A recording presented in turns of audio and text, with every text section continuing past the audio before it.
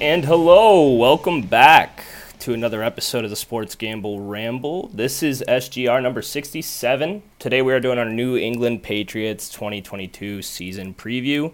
Yesterday we put out our Buffalo Bills preview to start our team preview series. I do want to mention, I know I went pretty long on that Bills preview. I'm going to try and trim these down a little bit. You know, we got a little off-season rust, and I'm going to do a little bit less dilly-dallying here. I will jump right into it. I appreciate you guys who got through that Bills episode. Also, I noticed while listening back to it, I had a little bit of audio feedback in the background there, and I hope it wasn't too much of a bother. And I'm also hoping that I got that issue resolved today and this audio is a little bit better. But we're going to continue pushing on through the AFC East, and we're going to jump right into the New England Patriots today. The Patriots last year finished 10-7. They were second in the AFC East, and they were the number 6 seed in the AFC overall, grabbing one of those wild card spots. They also covered at a pretty decent rate. They went 10-7 against the spread as well, which is a 58.8 cover rate. Anything over 52.4 is good enough for me, so I'll take it. They ended the season in the wild card round with a 47-17 whooping by the Buffalo Bills. We talked about that on yesterday's episode. Not much to dive into. You know, this offense just didn't have it to keep up with Buffalo, and I mean, you're facing a top 5 defense and the top 5 offense, number 1 overall defense. I mean, you know, congrats to New England for making the playoffs. I know a lot of people didn't have high expectations for this team last year, and I think they exceeded them. I think they're, you know, still a little disrespected going into this season as well. This is one of the more consistent teams going back over the last 25 years. And I know Brady's not there, but Belichick isn't any dummy, you know, over there. And Mac Jones is competent. They had that down year with Cam Newton. You know, you try winning a game with Cam Newton. It's not easy. But Mac looks, you know, capable and, you know, maybe looking to take that year 2 leap. So we'll see. The offense was actually pretty solid last year in terms of efficiency. It was mainly predicated on the power run game, but let's dive into the numbers. They actually finished 6th in points per game at 27.2. Like I said, very efficient in terms of scoring. They were middle of the pack, 15th in yards per game with 353.4. But again, you know, you play clean football, you keep a good turnover margin, tied for 8th best in the league at +7 turnovers. You know, you play effective. Mac Jones, you know, not turnover heavy, and you lean on the run game and the defense. That's how you win football games in New England. So the defense, 2nd in points per game. You know, shocker. Bill Belichick has a good defense again. They really bounced back well. You know, they had a lot of opt-outs for COVID and a lot of injuries in 2020. And last year, they really got back to that true Patriot form. 4th in yards per game at 310. And I mentioned tied for 8th best turnover margin with +7. That's a winning formula. So it's no surprise that this team was able to just grind out wins and, you know, manage to get into the tournament. And I think it might be a similar path this year. I think this team, you know, I talked yesterday about how confident I am the Bills probably win that division if they can stay healthy. And I think the Patriots are just going to kind of, you know, level out maybe around that 10 or 11 win mark again this year, and they could find themselves just clawing their way into a wild card spot. And it's a team, it's a situation where all Bill Belichick needs is to get into the tournament, and then you're dancing, right? You got a puncher's chance in every round at that point. So let's talk about some of the turnover that this team has had. And, you know, this is the team that I did my notes on last because I was waiting for some things to play out a little bit with the coaching staff, and we just haven't gotten any answers, and I just can't delay this anymore. You know, we're in the dog days, and I'm getting you guys the content you need for the back end of July here. So with the coaching staff, what I'm talking about is they still have not, and again, recording July 21st, Belichick hasn't named an offensive or a defensive coordinator for this team. They did, you know, shake up the coaching staff quite a bit, but it is just a hodgepodge, you know, cornucopia of assistant coaches and vague titles when you go to their coaching staff page. The 2 most significant, I guess, moves for this team at the coaching staff that I want to bring up is, you know, 2 big names, 2 former head coaches, two of the main branches of the Belichick coaching tree and two of the main examples of failed branches in the Belichick coaching tree. Joe Judge is back with the team after a pretty miserable run as head coach of the New York Giants. He was a longtime special teams coordinator and assistant head coach in the Patriots organization before going to New York. 2 years there, not any success at all, and now he's back. He is actually, though, not the special teams coordinator anymore. He is an offensive assistant. He's not the offensive coordinator. They haven't called a play call or haven't named a play caller yet, but Joe Judge is an offensive assistant. It's kind of a scary thought that could be the guy calling the plays for this team, but it's very vague right now. Again, Belichick could be the play caller for this team. I've heard rumors that he's spending more time with the offense this offseason than he usually does. Makes sense to me, trying to develop the young QB in his second year.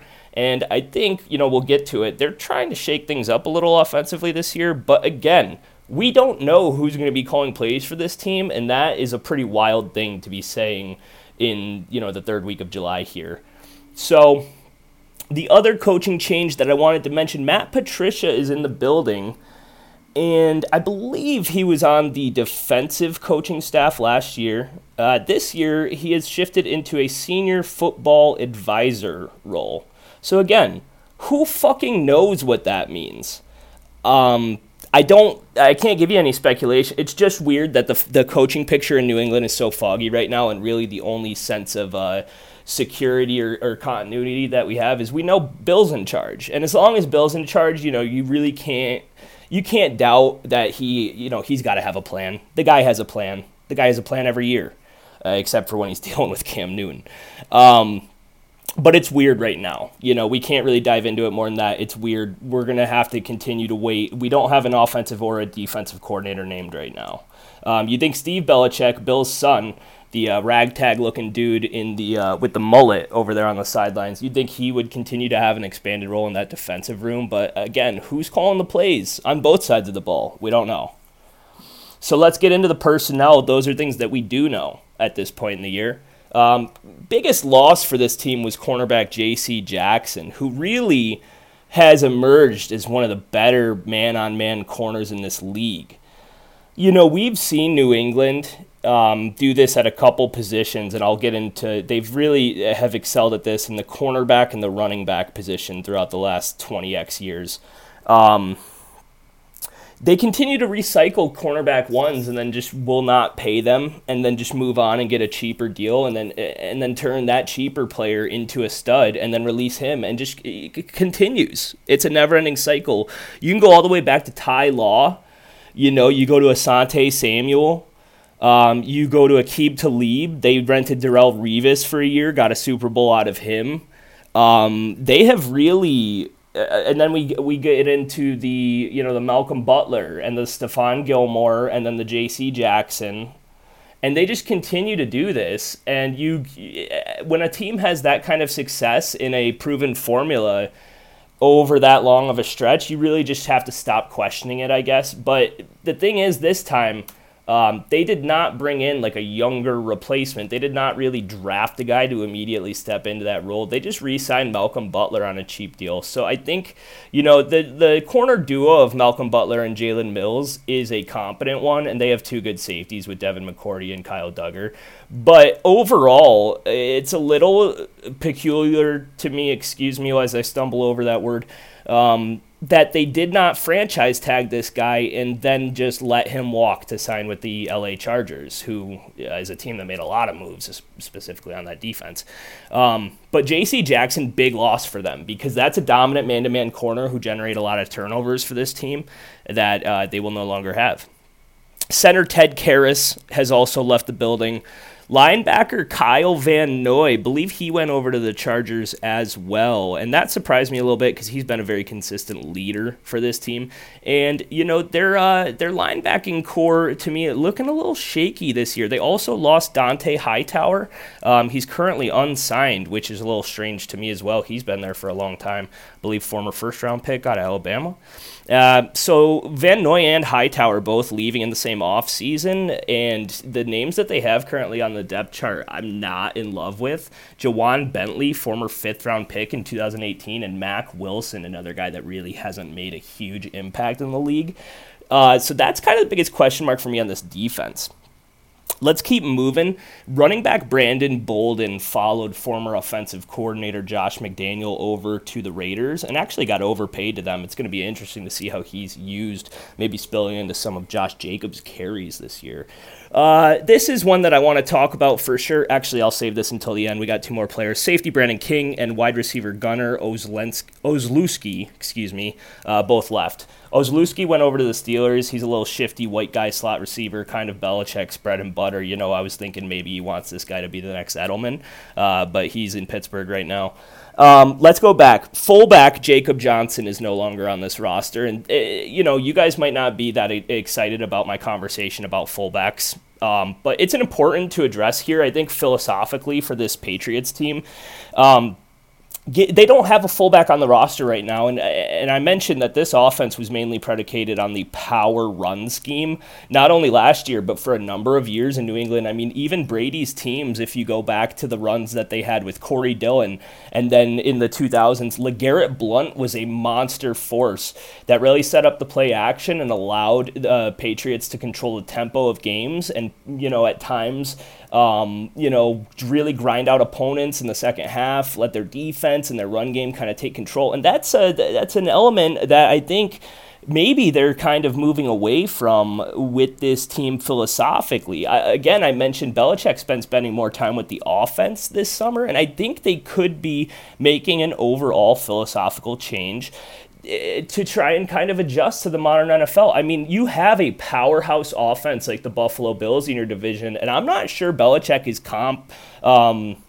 what's the word that I'm looking for? Content with playing that old school smash mouth, drag them out. I mean, you saw they got buried in the wild card 47-17, and I think Belichick looked at that loss and said, man, we're not going to be able to get past Buffalo if we don't really up our arsenal a little bit. So I'll dive back into this as we talk about a couple of their draft picks that I'm going to want to bring up. But for me, a philosophical change is not out of the question here as you remove the fullback and then try and add some young speed to this offense to support your second-year quarterback.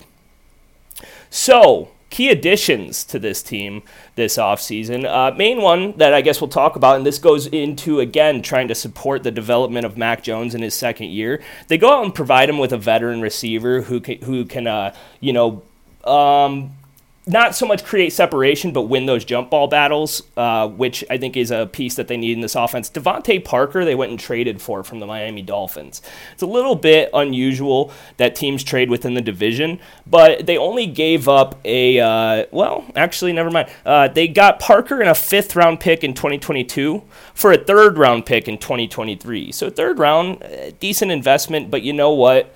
I think it's a worthy gamble to try and get Mac Jones that security blanket and a veteran receiver.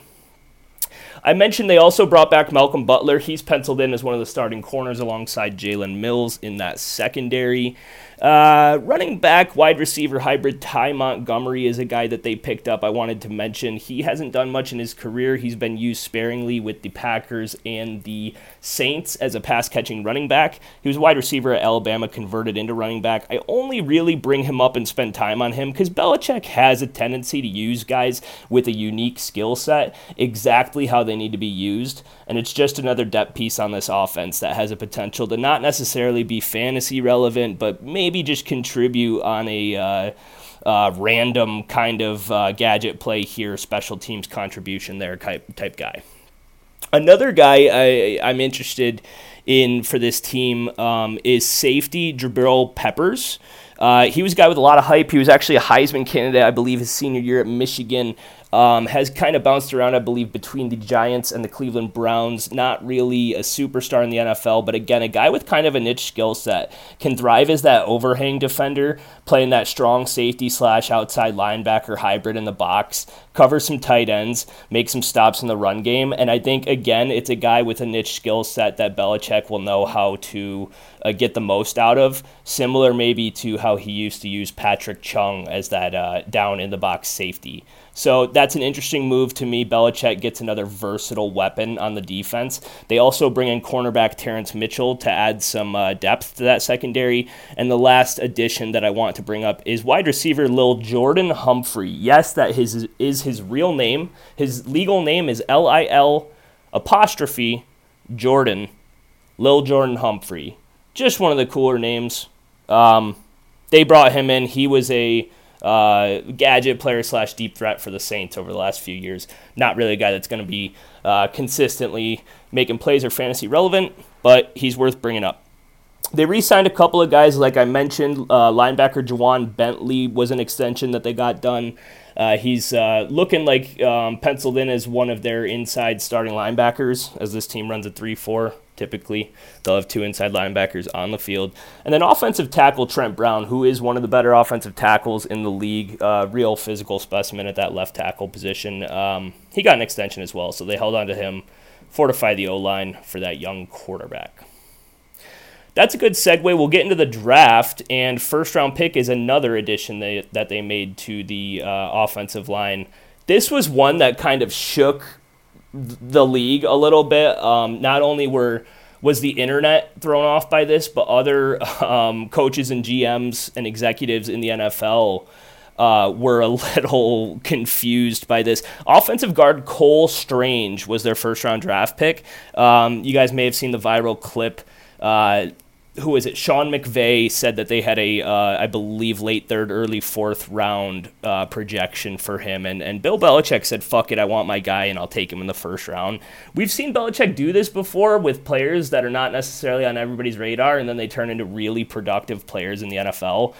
It's questionable. I mean, look, dude, you could have got him like 2 rounds later, so it's like, I don't know if that's the best use of draft capital.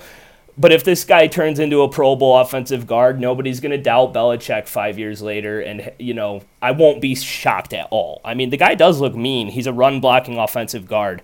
Looks strong, looks solid. Out of University, Tennessee, Chattanooga. So Belichick really looking at those deep sleepers here, even in the first round of the NFL draft. There's a couple other guys I really want to spend some time on in this draft recap, so we'll get into it. One of them is round 2 wide receiver Tyquan Thornton that they drafted out of Baylor. And I mentioned, possibly the philosophical change from the smash mouth to the more speed and spread approach. Tyquan Thornton ran the fastest 40-yard dash out of any receiver at the Combine this year. He ran a 4.2840 officially. Unofficially, it was a 4.21. People thought he broke John Ross's 40 record. Officially, 4.28. That's still very fast. They also, in round 4, I'll jump ahead, drafted a running back, Pierre Strong, out of South Dakota State University, and he ran the fastest 40 out of all the running backs at the Combine. He ran a 4.37. So between these two guys, again, it looks like they're trying to add some young speed at the skill positions, and the loss of the fullback, investing in the running back and the receiver here, it looks to add up to me. I'm sensing a pattern.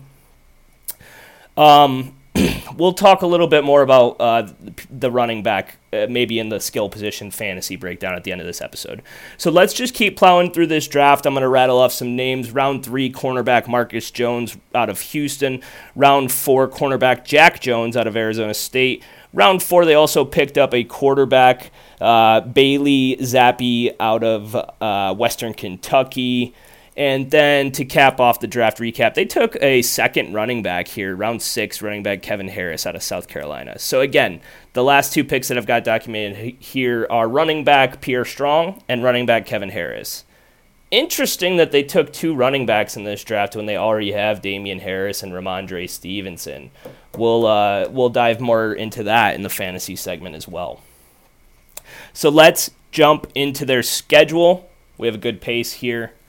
They have the 16th easiest schedule, according to, I think that's Pro Football Focus. Don't remember exactly. I'll double check on that later. Let's dive into it. They have the Giants, the Panthers, and the Raiders in the preseason. Interesting, they play the Raiders later in the regular season. They also face them in the preseason. I want to say they try not to do that, so that's kind of strange. Anyways, they open the season in Miami. That's always a tough venue for the Patriots, traveling down south. I always give Miami an early season advantage playing in that humidity. You know for a fact the Dolphins are going to wear their white uniforms and make the Patriots wear their dark fucking blues down there. And that Florida sun, first week of September, humidity for a northern team traveling down in that heat, give me the Dolphins. Don't know what the spread is, give them to me anyways. Anyways, let's fly through this. They have the Steelers week 2, Ravens week 3, Packers week 4, Lions, Browns, Bears, Jets. Then they got the Colts, Jets again, Vikings, Buffalo week 13. We talked about that yesterday.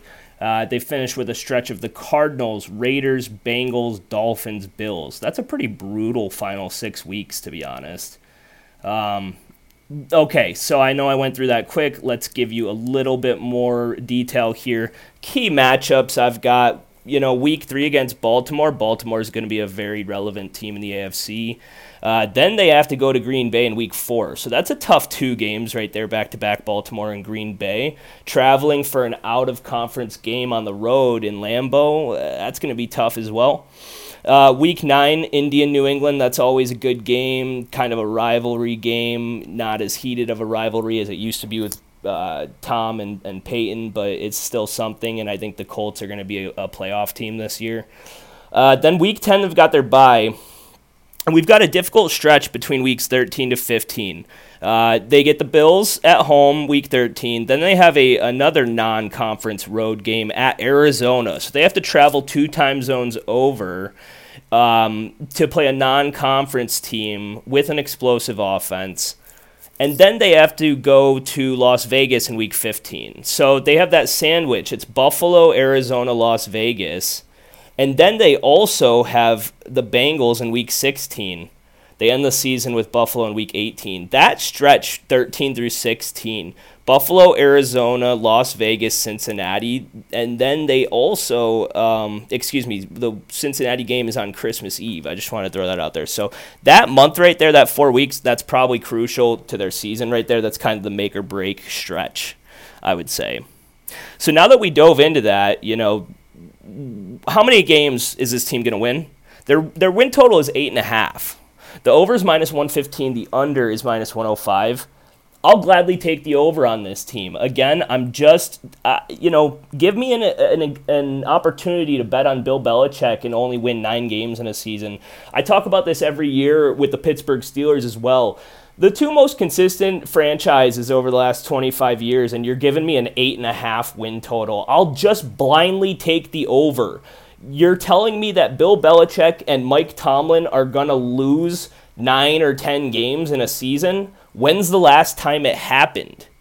So 8.5 over minus 115 to me is a pretty good value. Like I said, I could see this team winning 10 games again. I just went through the schedule. I mean, anytime you have the Jets twice, that's nice. I think the Dolphins will be better, but New England has the opportunity to beat them twice, if not split one. Like I said, I don't like their chances week 1. But anyways, some easy wins here. I mean, the Bears, the Browns potentially without a starting quarterback. It could be Jacoby Brissett there. And Bill Belichick is going to be able to dominate Jacoby Brissett. He coached him for the first 3 years of his career. Some easier, games here. So I think that final stretch, if they can maybe split or even just go 1-3 there, they should be good. I think they'll be fine. I mean, the tougher opponents, the Colts, the Vikings, maybe the Cardinals, the Raiders. I mean, they can win those games. Those are just the more noteworthy ones. So I'll take over 8.5. I don't want to spend too much time there. I like it. I like it quite a bit. I just trust Bill. That said, division plus 450, that's a no-go for me. I think Miami's, a sneaky team to make a run and maybe finish second in this division, potentially. And if not, Buffalo obviously is the front runner, so I don't like that. If you're going to take a stab at this team, I think probably not only the win total, but the conference plus 2,200 is probably your safest bet.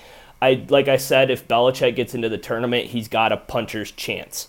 That's where I'll leave that. I don't know if I'll buy a ticket on that. It's not really my favorite. I still think this team, there's just too many good teams in the AFC. But if you're telling me that I can get into the tournament and Bill Belichick's my head coach and we've got a good defense and I've got 22 to 1 odds. It seems like a feasible, maybe hedge opportunity. Maybe you sell for a slight profit. It seems like some value. Super Bowl is plus 4,000. I don't see them making it out of the AFC, to be honest. I think the cap for this team is a get hot at the right time, ride the defense, make it to the AFC Championship, and probably lose to a team like the Bills or the Chiefs or one of these, consistent threats. The Ravens fucking could do something. The Bengals are good again. I mean, the entire AFC West is good. So there's a lot more firepower in the AFC. I don't love it, but again, 2,200 for the conference. They could make it to the AFC Championship game, and you could hedge your way out. It's not unrealistic.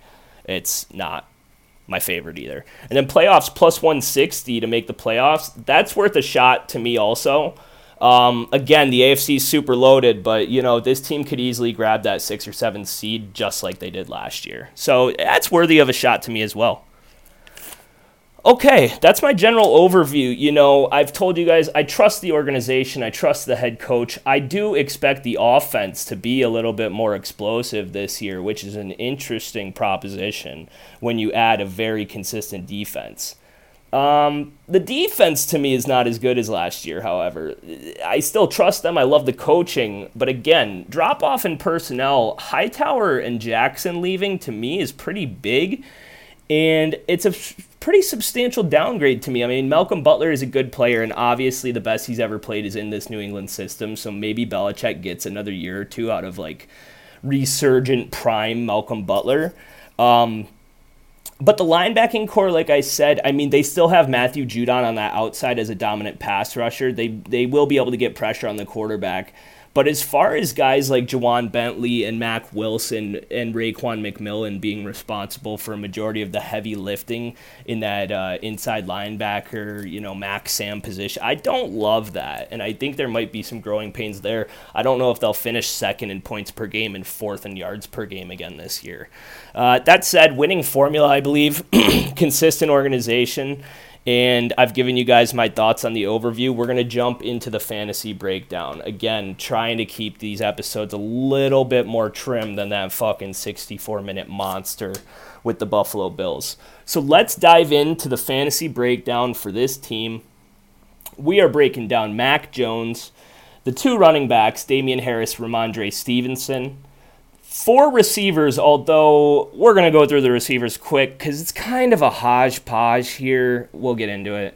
And then we got two tight ends, Hunter Henry and Jonnu Smith. Really, for this upcoming season, only Henry has fantasy value, so that will be a pretty quick breakdown as well. Honorable mentions for this offense, backup quarterback Brian Hoyer. Almost a career guy in the Belichick system. He's been there for a very long time. He's basically an assistant quarterback coach for Mac Jones, so that's good security. They still have running back James White. In case you guys forgot, he is on the roster, although this is probably his last year in New England. I told you guys they drafted 2 running backs, running back Pierre Strong in the 4th round and running back Kevin Harris. If anybody's going to make a push for touches, it's Pierre Strong. And then Tyquan Thornton, the rookie receiver from the 2nd round. We'll see how many snaps he gets this year if he's used just sparingly as a deep threat, but he is a guy to bring up, not being drafted in fantasy drafts. And then I mentioned Lil Jordan Humphrey is hanging around as well. So, Mac Jones. What's Mac Jones' fantasy value like? Because he's not exciting, right?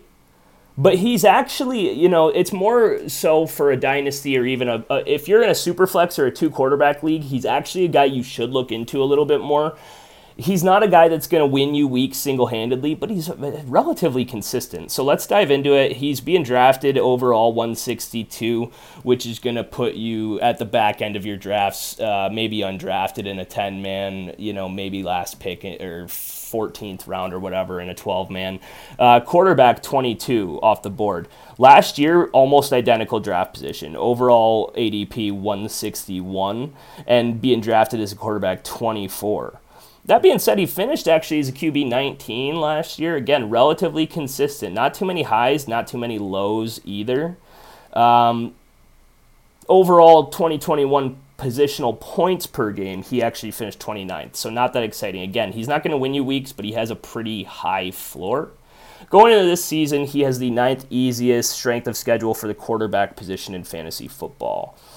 I'm thinking Mac Jones could actually be kind of a sneaky value again in a second quarterback league. I'm not picking him up, relying on him to be a top 10, top 12 quarterback consistently.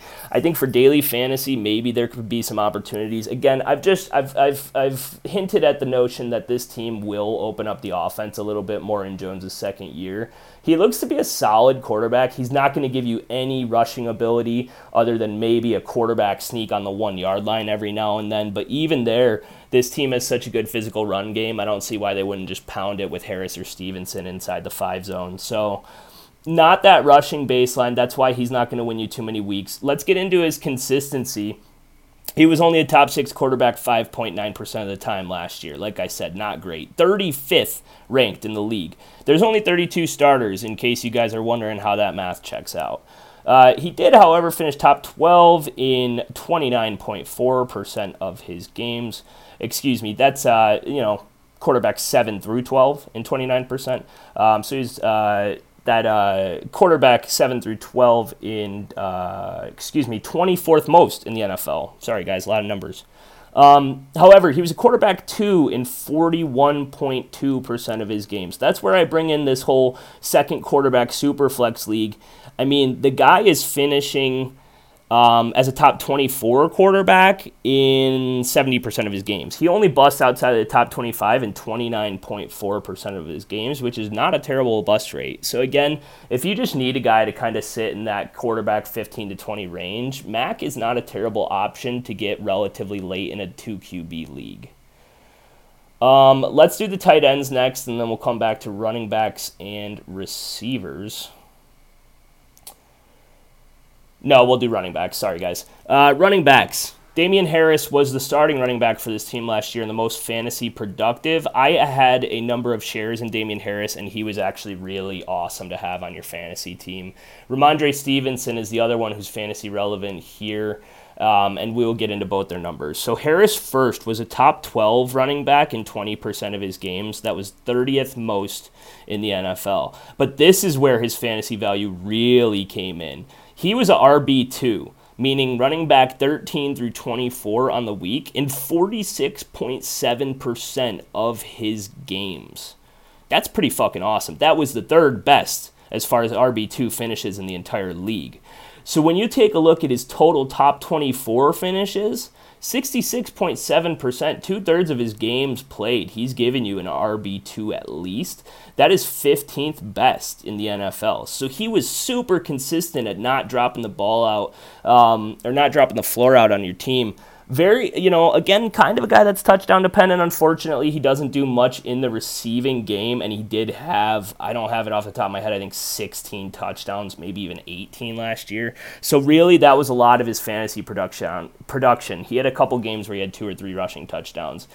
Maybe it goes down this year as Stevenson sees an expanded role. We can get into that in a second. Damian Harris, to wrap up his consistency ratings, he finished running back 25 through 36, 20% of his games. That's an RB3. And then he busted out of the top 36, 13.3% of his games. That is a very low bust rate. So again, this guy was the definition of consistency last year. Again, a lot of it on the back of rushing touchdowns. Now, Ramondre Stevenson is a second-year guy that a lot of people are talking up as potentially, maybe in a comparison, he's the A.J. Dillon to Damian Harris's Aaron Jones, where, almost every offseason we get more and more excited. Is this guy going to, is he going to surpass him for running back 1 in the backfield? And I think it could happen this offseason. A big part of why I like Ramondre, especially long-term, over Damian Harris, is because Harris's contract is up at the end of this season. And I mentioned earlier in the episode how Bill Belichick and the Patriots have a really fantastic ability to recycle corners year in and year out and not pay them that massive second contract and get exceptional play out of them for a short period of time and then move on. Running back is the same fucking shit. I mentioned, Corey Dillon, Ben Jarvis Green Ellis, Stephen Ridley, LeGarrette Blount, Sony Michel, Damian Harris, Ramondre Stevenson, you're the next guy. Congratulations. You'll probably be a fantasy stud for 2 years, and then we'll never hear from you again as Belichick dumps you off. It's just kind of what happens. Stevenson is better in the passing game than Harris. And in the games where Harris missed time, Stevenson was an absolute fantasy stud. It was really great. On one of my teams, I had Harris, and then I picked up Stevenson off of waivers a few weeks into the season.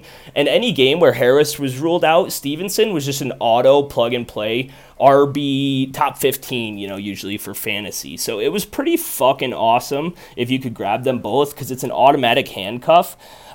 This year, I see Stevenson chipping into the carries a little bit. Like I said, Harris in his final year on his contract, it could go one of two ways. Belichick could run the fucking rails off him and say, we're going to burn you out and save the tread on Stevenson, and then we'll plug Stevenson in next year. Or it could be a thing where halfway through the season, we realize, and Bill realizes, that Stevenson is just the better player, and he doesn't have to be committed to Harris because he's going to be leaving in 3 months anyways, and then it's kind of his show. I like Stevenson. He's being drafted this year as the running back 39. So let's compare those ADPs. Damian Harris currently being drafted as running back 26, Stevenson as the 39. Harris overall 65th player, Ramondre Stevenson 111th player. So you're talking about the difference between a 6th round pick and an 11th round pick. And at the end of the season, Stevenson could be the main guy in the backfield.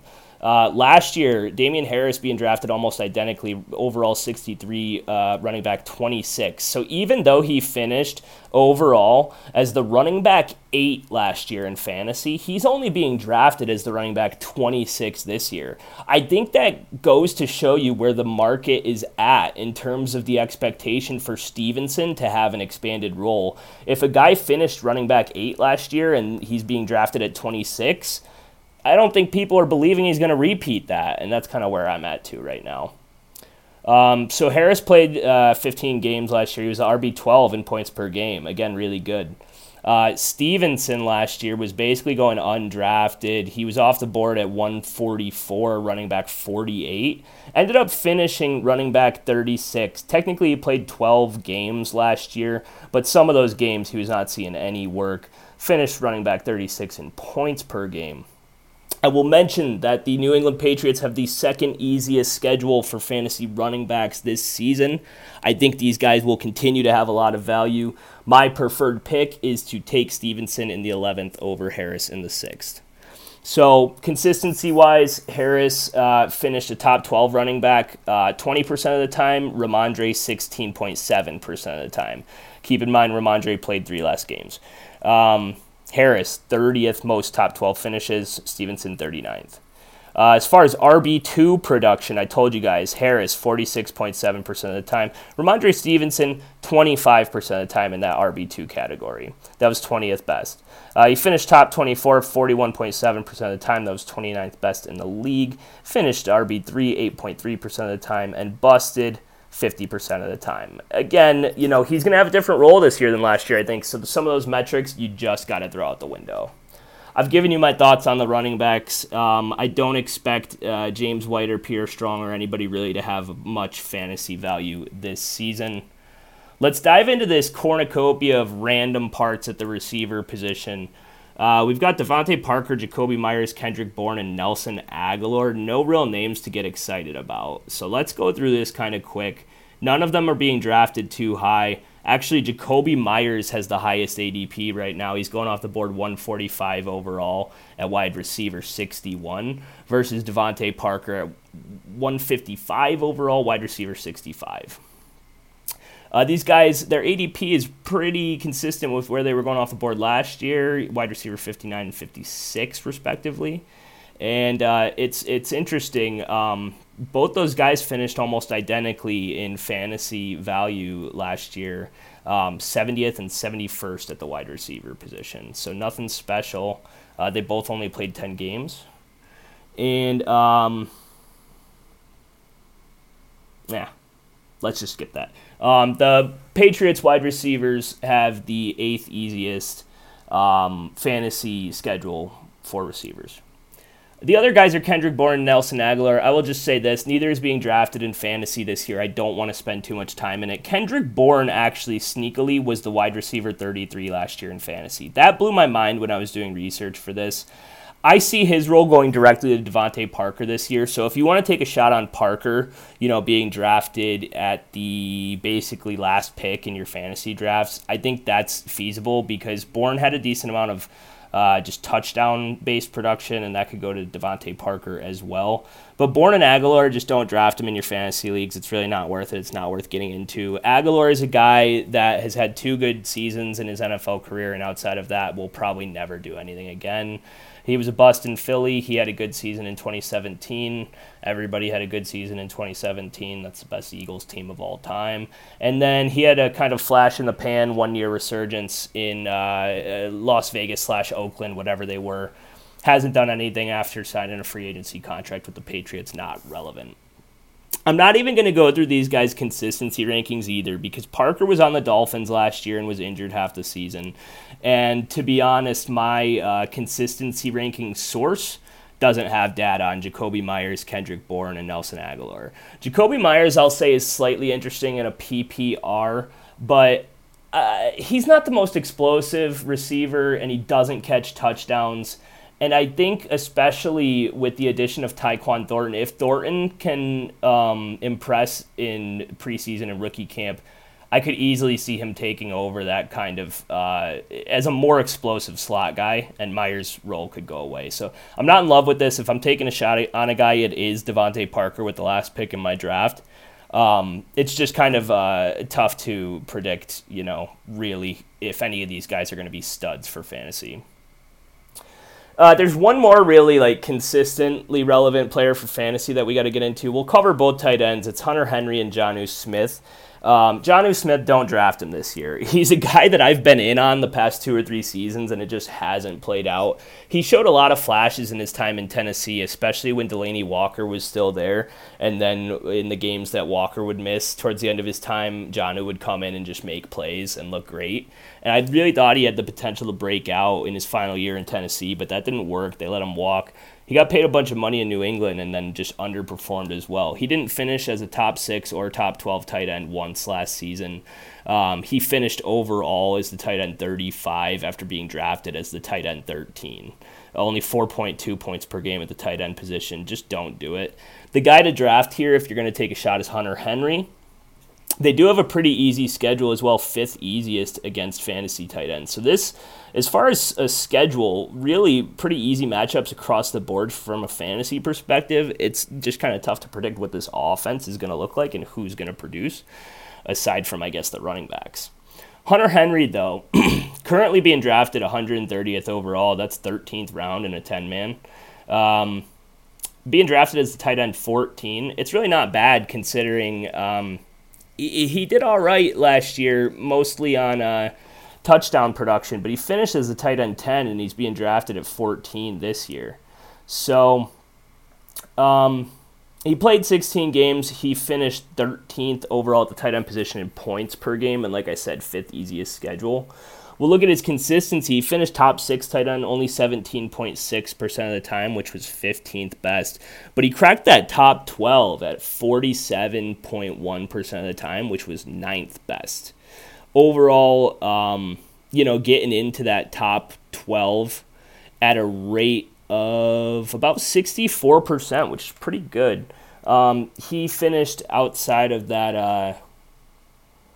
He finished outside of that top 12 at 17.6% of the time, going 13 through 24, and he busted at a 35.3% rate. So actually, that is not exactly what I said. 63% top 12. That'll work. Those numbers add up. Yeah. That's Hunter Henry. Sorry for the sloppy finish to this, guys. I got to be honest, didn't have enough coffee this morning. But I think I did pretty well in the first half of this segment. The fantasy picture for this team is a little vague. Like I said, we could see a real philosophical difference in offense, and we could see some more explosive stuff.